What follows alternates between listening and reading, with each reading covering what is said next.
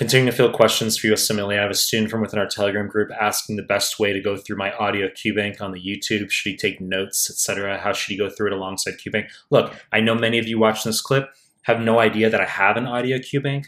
You maybe eyeballed it peripherally at best in some of my videos, but it's not a salient part of your prep. That's fine, okay? Just every resource starts at zero, okay? So over time, more people are going to use it. That's fine. All right. But I developed the audio QBank because I've had and currently have students who struggle remembering things via text and need audio/video. Okay. So I'm trying to encompass a broad range of students. Now, even if you're not an auditory or video specific learner, text is fine. Listen to the audio QBank in downtime while you're at the gym, cooking, cleaning, while you're brushing your teeth/flossing is perfect time. Okay, so you can have your phone right there with one or two of the clips playing just on your countertop as you're brushing, flossing. Very fucking excellent timing for increasing your score. You knock out those clips. Okay.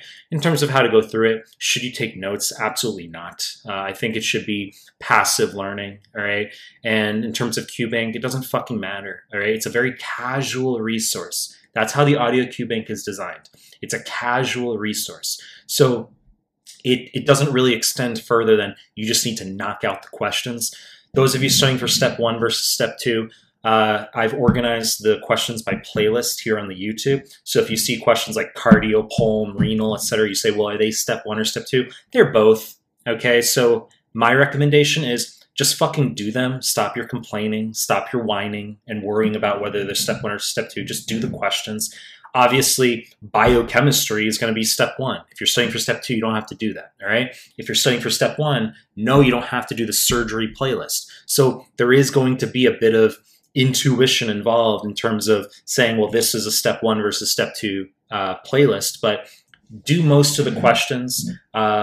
Give them a chance, as I said, when you're at the gym, brushing, flossing, and you're going to see some score augmentation.